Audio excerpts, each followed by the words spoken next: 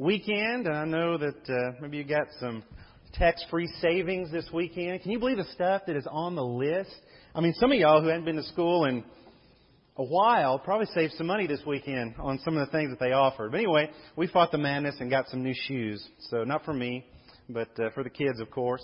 So think about Bible stories. Certain Bible stories need no introduction. People even that aren't familiar with the Bible, maybe haven't even read the Bible, know a lot of the stories that we know about being in the church, as we would say. So you've got Adam and Eve, you have Noah and the ark, you've got Moses and the Red Sea, Joshua and the Battle of Jericho, you've got David and Goliath, Daniel in the lion's den that people have heard about. And certainly the list can be longer, and you can add some of your own to that. But on that list would have to be Abraham and Isaac.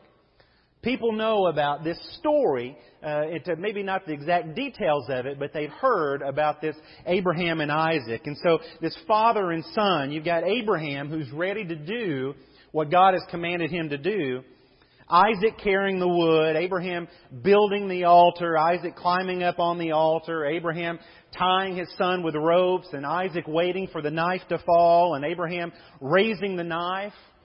And in Hebrews 11, as we continue this morning, we read that by faith, when he was tested, Abraham offered up Isaac.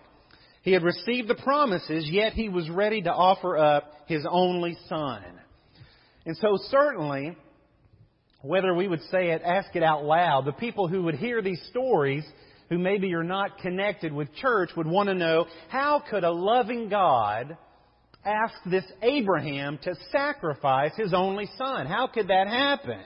And so some critics have even dismissed this story, saying that, this presents such a grotesque caricature of this God of the Bible, God of the Old Testament especially. And so we humans, how can we even step aside from that and think we're in the slightest position to criticize an almighty God on the grounds of anything that we can reason about ourselves? But here's the problem, I think, that we may have with this story. I think we read the story backwards. We start at the end, and then we try to read backwards. And so we start with the fact that Abraham ended up not having to put his own son to death. And we say, see, God never intended for Abraham to do this because it didn't happen, right? We do that in life sometimes, do. If something didn't happen, well, God must not have meant for it to happen. So although true on one level, we risk missing the meaning of the text if we chase that rabbit too far down the road. And so whatever else we may say, it is unquestionably true that God asked Abraham to sacrifice his son with the intention that Abraham would do it.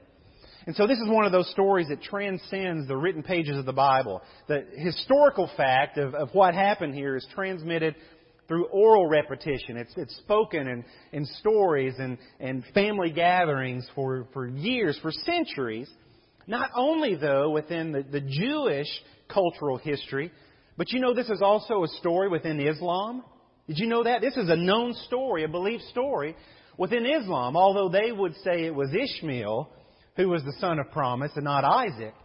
But they know this story. And so Genesis, though, tells us what was at stake after Abraham was in the middle of this journey to an unknown land that God had called him to. So we're going to go backwards a little bit to Genesis chapter 22 and verse 1 as we read that sometime after these things, what things? Well, the things God had already visited with Abraham about. So God tested Abraham now, and He said to him, Abraham, here I am. And Abraham replied, God said, take your son, your only son whom you love, Isaac, and go to the land of Moriah. Offer him up there as a burnt offering on one of the mountains which I will indicate to you. And so it would have been enough if God had simply said, take your son.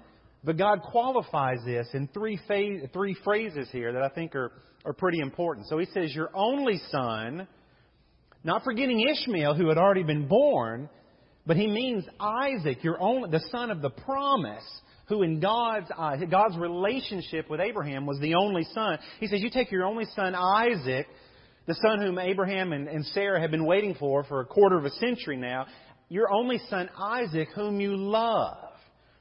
And we might think that God was mocking him here. But absolutely not. These words are meant to reassure Abraham that God knew what He was asking Abraham to do. This son of promise whom you love, you take him. And so by saying it this way, Abraham would know that God knows what He's asking. And so let's be clear about what God's asking at this point. So He wanted Abraham to travel with his son to Moriah. And so the mountains of Moriah are in the area which is today known as the area around Jerusalem. So He says, you go to this area, which centuries later would be this land of Jerusalem. He says, you build an altar of stones and on one of the mountains there. And so then He would take His platform of wood and He would place it on the stones. And then Abraham was to ask Isaac to lie down on that wood. And then Abraham would take a knife and he would slit Isaac's throat in the same way that a sacrificial lamb would be killed. And then finally he would light the wood, burning his son's body as an offering to God. This is not the stuff we see on the children's Bible class illustrations. But let's be clear about what God is asking him at this point. And Scripture doesn't give the exact age of Isaac, but the time frame would seem to indicate that he could have been 25 to 35 years old. He's not some 5th grade boy that Abraham is tricking into getting him up on the altar. And so I would suggest in that time frame that Isaac would have been in his early 30s. Well, why would you think that, Sean? Well, here's my reasoning. Because God told Abraham, you take your son, your only son, whom you love, you take him to this mountain, which God knew one day was going to be the mountains of Jerusalem. And He says, you sacrifice him there. Your only son, whom you love, sacrificed on a hill. See, I think Isaac was in his early 30s because that's how old Jesus was when He was sacrificed there. And God loves to connect the dots like that. But nevertheless, at that point, the man of faith has two options. You either obey or you don't obey. You disobey or you obey. And so if you stop and argue with God, then that itself is a form of disobedience. And if you try to talk God out of it, well, that too is disobedience. Maybe you offer a different plan. Hey, God, have you thought about doing it this way? Well, isn't that also kind of a form of disobedience? So what to do? What to do? What do you do in this position? Well, Hebrews 11:18 says, God had told him, through Isaac, descendants will carry on your name. I'm going to bless you with a multitude of descendants through this son Isaac. And so we naturally focus on the unimaginable sorrow of Abraham going to this altar, thinking about losing this child, an unspeakable tragedy for any parent. And nothing in the world seems more unnatural than for parents to bury their children. It's like a period before the end of the sentence. But in this case, God told Abraham, you offer your own son. And Abraham was fully prepared to do it. He was so prepared, in fact, in verse 17, it actually says that Abraham offered his son Isaac as a sacrifice. So we go, well, wait a second.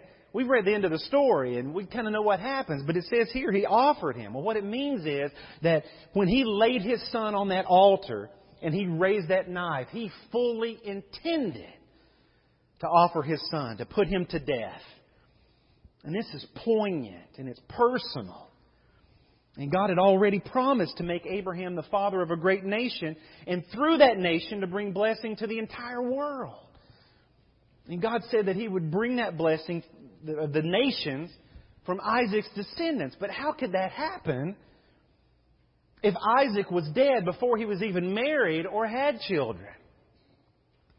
And so here we're faced with what seems to be this enormous contradiction. So if Abraham obeys this command of God here, doesn't that cancel the promise that God has made? And if Abraham disobeys the command, then what happens to the promise? So we're kind of stuck here. But we know that faith, Hebrews 11 verse 1, faith is being sure of what we hope for, being convinced, being certain of what we yet cannot see. And so Abraham didn't know how God would do it. He just believed that somehow that He would. And we are called to faith when the cost is high and the understanding is low. That is the life. That is walking by faith. When it costs me so much and yet I know so little about how this is going to turn out. So faith doesn't reckon with the how. Faith believes and then leaves the how in the hands of the Almighty God. Because if we spend too much time trying to figure out the how God will take care of us, then we're likely to talk ourselves into a corner. We work ourselves into a dead end. And so remember, Abraham had no idea. He had none idea about how this was going to turn out when he started on this journey. God said, you go to this place and you sacrifice your son. Abraham couldn't see past that. This 3-day journey to Moriah. Scripture says it was a 3-day journey to this mountain. He set out to obey God, knowing that the one who called him to offer his beloved son, he would solve the how question, even when Abraham could not. That's the life of faith. God says, you do it this way. You live your life this way. You trust me that I know what's best for you. And so he reasoned that God could even raise Isaac from the dead. And in a sense, Abraham received him back from the dead. And so twice here in Genesis 22, Abraham suggests that he expects somehow, he's living with this expectation that somehow, some way, God is going to work things out so that Isaac would live. And so when he saw Moriah in the distance, when he saw the place in the distance, I can't imagine. You're standing there, you're on the 3-day journey, and so you got some time, You're thinking this over. Surely, God's going to set up a detour at some point. So day 1 passes. You're in the middle of day 2, and surely, God, we're going to do something different, right? You're thinking about this. Maybe you need a little extra time to realize this wasn't a good idea. And day 3 arrives. And you're like, whoa, man, God's been busy because I need to hear from Him right now. And then you see the mountain. And you're there. And so He says to His servants, you too, you stay here with the donkey while the boy and I go up there. We will worship and then return to you. And so you read this scripture. Do you get that? He says, we will come to you. Is this wishful thinking? Is this hopeful thinking here? Maybe Abraham doesn't want to alarm the servants. He says, we will come to you. Not I will come back, but we will come back. What's going on here? Abraham believed that he and his son somehow would return together. And so then as the two of them walked along with Isaac carrying the wood for the sacrifice, Isaac speaks. And he asks, Genesis 22:7, he says, my father? Abraham says, what is it, my son? Here's the fire and the wood, Isaac said, but where's the lamb for the burnt offering? I think we're packing a little light. I think we've forgotten something. We need to search for it. We need to go on the hunt. What's the next plan, Dad? What are we doing next? And Abraham's replies become a synonym for living by faith when it sometimes feels like a humanly hopeless situation. So Abraham says, God will provide for Himself the lamb for the burnt offering, my son. And the two of them continued on together. And the writer of Hebrews tells us why Abraham could talk like that. Why could he even say that? Because he believed that God could raise Isaac from the dead. He believed it. Verse 19 in Hebrews 11, he reasoned that God could even raise him from the dead. Abraham didn't know how. He'd never seen someone raised from the dead. But he reasoned from what he knew about God to what he knew about this situation. And the only thing he could come up with that made sense was, okay, I'm going to put my own son to death, but then God is going to raise him back up again. And that's pretty fantastic if you think about it. Especially since no one in history had been raised from the dead here. This is 2,000 years before Jesus. God can raise the dead, and He proved that fact because there is an empty tomb outside the walls of Jerusalem. And that part was 100% correct. But he was wrong in a sense about Isaac dying that day, at least literally. And so we read, we're back and forth here, I know, but same story. Genesis 22, verse 12. Do not harm the boy, the angel said. Do not do anything to him. Can you imagine the last second? As he had already committed in his heart to obey God no matter what. No matter what! the last second. Do not harm the boy.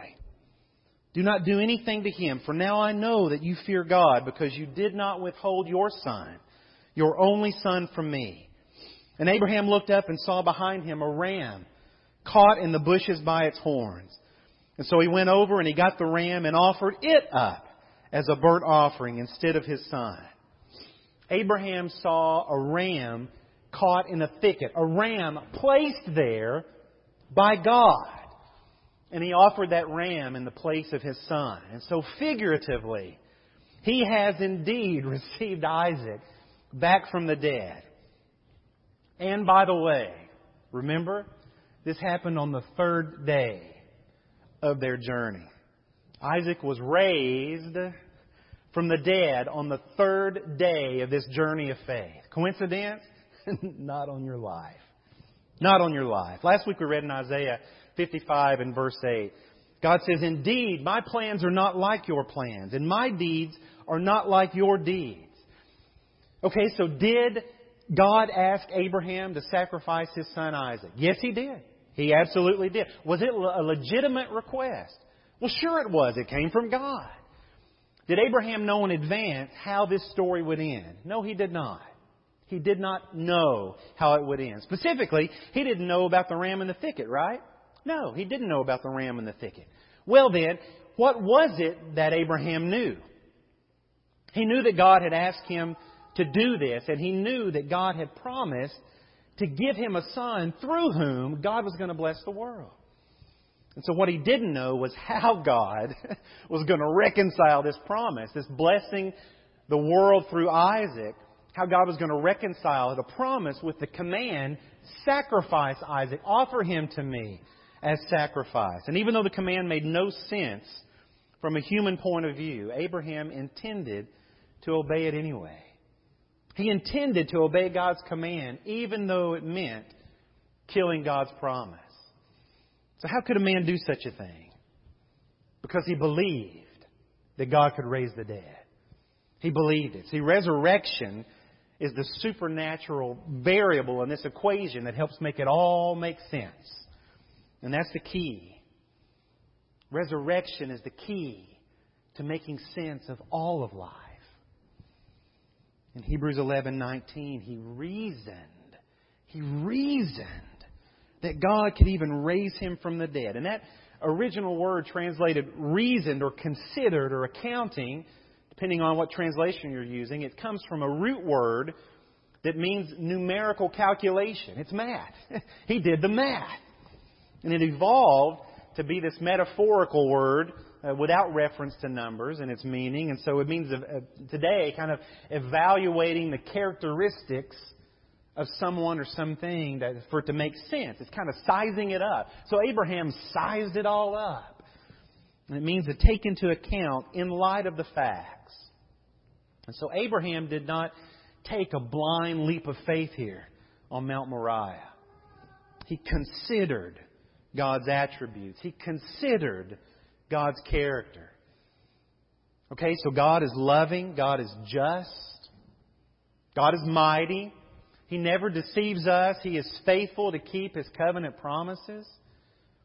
Let's see here. Let me write this equation down. He promised that in Isaac, my descendants would be numbered. Okay, Isaac doesn't yet have any children. Hang on a second. Let's see. Carry the one, variable y.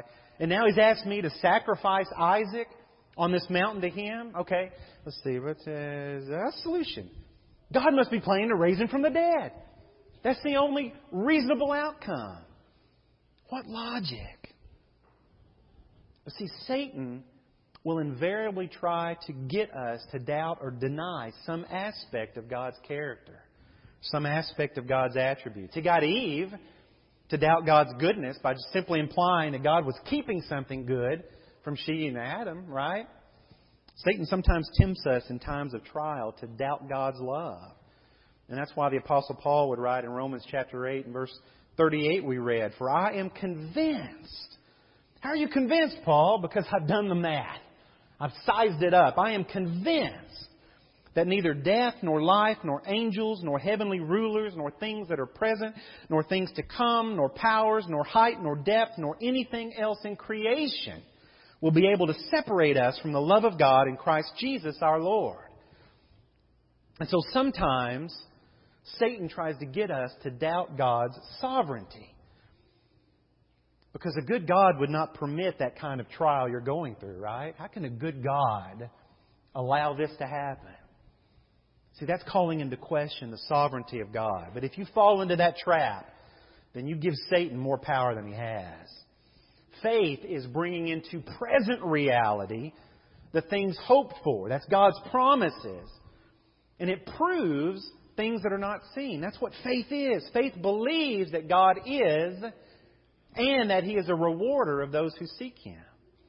And so with Abraham, faith says, okay, even though my current situation seems to go against God's love and His goodness, based on His covenant promises to me, based on what He has promised me, I will trust in Him that He's going to work all these things together for good for me, because I am called according to His purpose. And so therefore he reasoned.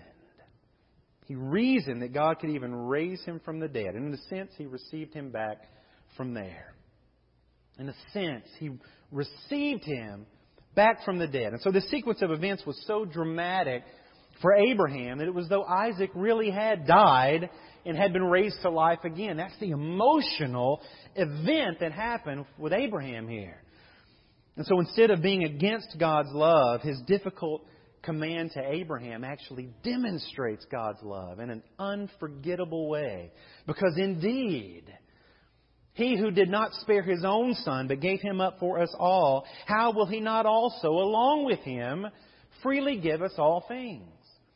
And so in Genesis 22, we see what a man would do for the love of God. But at Calvary, we see what God would do for the love of man. And Abraham was only asked to sacrifice Isaac. God actually sacrificed His only Son. So when God's hand was raised at Calvary, there was no one to cry out, "Stop! Don't harm the child!" There was no ram in the thicket to offer in His place. And God's hand fell in judgment on His own Son. And Jesus died for you, and He died for me. And when I read Genesis 22, I was struck by something that God said to Abraham after this great trial was over, after he had gone through this, after the ram was sacrificed, Isaac spared, the promise is reaffirmed. It comes to that happy part of the ending here to every great trial. God commends Abraham. And He says to him, "Do not harm the boy." This is back in Genesis 22. "Do not harm the boy," the angel said. "Do not anything to him, for now I know that you fear God, because what? You did not withhold your son, your only son, from me." God says, "I asked you for your most precious possession, and you gave it to me, Abraham."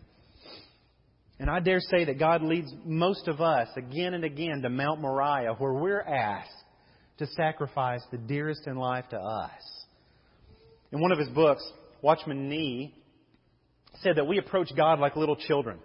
So we come to God with little children, open hands, begging for gifts. Because He's good, He's a good God. He fills our hands with things. He fills our hands with life and health and friends. And He fills it up with work that we love to do maybe. And marriage and children perhaps. And a nice home and a good job. And just life itself. And so all these things that we gather up and we count as blessings. And so like children, we rejoice because we've received all this stuff. Look what God has done for me. And we run around and we compare all the things that we have with one another. What did you get? What did you get? Ooh, look what they got. Look what I got. And our hands are finally full. And God says, "Okay, my child, what I really want is to have fellowship with you. So reach your hand out and take my hand." And we go, "I might drop something. I can't, God. I can't. I got all this stuff. I can't let go of this stuff." He says, "Put those things aside and take my hand." But He says, "I'm the one that gave them to you in the first place." And it's like, "God, what you've asked is too hard. I can't put these things aside." And God says, but you must. You have to. See, we tend to associate idols with heathen statues. We tend to associate idols with things made of gold and wood or of stone. And if that's all an idol is, then we're all in the clear, right? I think. I haven't seen some of that at your house. But, we don't have weird statues that we bow down to. We're not offering up pig's blood or chicken entrails, as sacrifices to God. So why would we do something like that? But an idol doesn't have to be a statue. An idol can be anything good. Our children, for instance, our fame, athletic prowess, perhaps, our reputation, our money, our home, our position, our education, our cars, the people we know, our relationships there, the degrees we earn, the money we earn, the businesses that we create, the classes we teach, buildings we built maybe, organizations we manage, budgets we balance, books we wrote, songs we sang, records we make, trips we take, portfolios we build, fortunes we amass. All of those things can make us feel comfortable. And they make us feel safe. And they give us status in the world. And ask yourself this. Anything wrong with a family? Is there anything wrong with loving your family? Anything wrong with making some money? Anything wrong with a career? Anything wrong with getting an education? Anything wrong with winning some awards? Anything wrong with having a ministry that you love? Anything wrong with making your way in the world and even having something to show for it? Anything wrong with that? Really? No. It's all good in itself, but anything good can become an idol. And so that's the real challenge of this story. Abraham came to this place where he willingly gave back to God what was already God's in the first place. And so it's God's kindness that's on display in this story. And so when we're struggling with God and we're trying to so desperately to hold on to these things that we value so much, it may not feel like God's kindness at the time. But it is, because God knows better than we do. He knows that as long as we hold on to these things, that good becomes idol. And any idol, especially the good ones. Those things aren't really wrong in themselves. These gifts that God has given us, by the way, when they become too important for us, they come between us and between God. This God who loves us supremely. This God who wants the best things for us and wants to give us the best. In 1 John chapter 3, Robert, you catch me at 1 John chapter 5 and verse 3, we read, "For this is the love of God, that we keep His commandments, and His commandments do not weigh us down. Because everyone who has been fathered by God conquers the world. And this is the conquering power that has conquered the world. It's our faith. Our faith. Now, who is the person who has conquered the world except the one who believes that Jesus is the Son of God?" So how wonderful to enter into this freedom of saying, Lord, I have no idea how this is going to work out. I've got no clue how this is going to end. But all I know, what I have reasoned, is that all of this belongs to You. So, Father, do with it as You will. And the Lord says, okay, you bring then your dearest, and you bring your best to My altar, and you leave it in My hands. And God orchestrates the affairs of life. He orchestrates the good and the bad. I didn't say creates it. I said He orchestrates it. All things, God works all things together for the good of those whom He calls. He says, you bring My nearest and dearest, because I'm orchestrating the affairs of life, the good and the bad, the happy and the sad, to bring you to a place where you will put your faith in Me alone. And slowly and surely, as we travel through life, He weans us away from this world, if we let Him. So this morning, what is it you're hanging on to so tight that you may have once counted as a blessing from God, but now you have created within your life an idol, and perhaps you don't even recognize it? What is it that you elevate above God's call for you? Maybe He hasn't called you yet, but here's how you know. If God said today, you give that up forever for Me, could you do it? Yes, you could. Would you do it? And there's the question. What is it in your life that you are not willing to give up for God? Is it these attitudes that you just seize on? Is it maybe a place at work? Maybe it's not quite on the level of Christian worker? Is it a relationship that you're involved in that perhaps at once you thought, I will be the good example and I will be the voice that's heard, and now all you're doing is the listening and the following? What is it in your life that you need to bring to the altar? What's your Isaac? This morning as we're gathered together, we want to pray and encourage one another to not put anything between our lives and our God. Because that's the only way to true, eternal, blessed life. And God says the one way you get there, the only way you get there, is through my Son Jesus, whom I sacrificed for you willingly. So what are you willing to give up for me? This morning as we gather together, if we can pray and encourage you, if you're ready to put on Christ in baptism for the forgiveness of your sins, to receive God's Spirit and the promise of eternal life with Him, to be a part of His eternal family and begin today in this part of eternity, this side of eternity, living the life that God has called you to do, bringing glory to Him. And will you make that choice this morning while we stand and sing this song?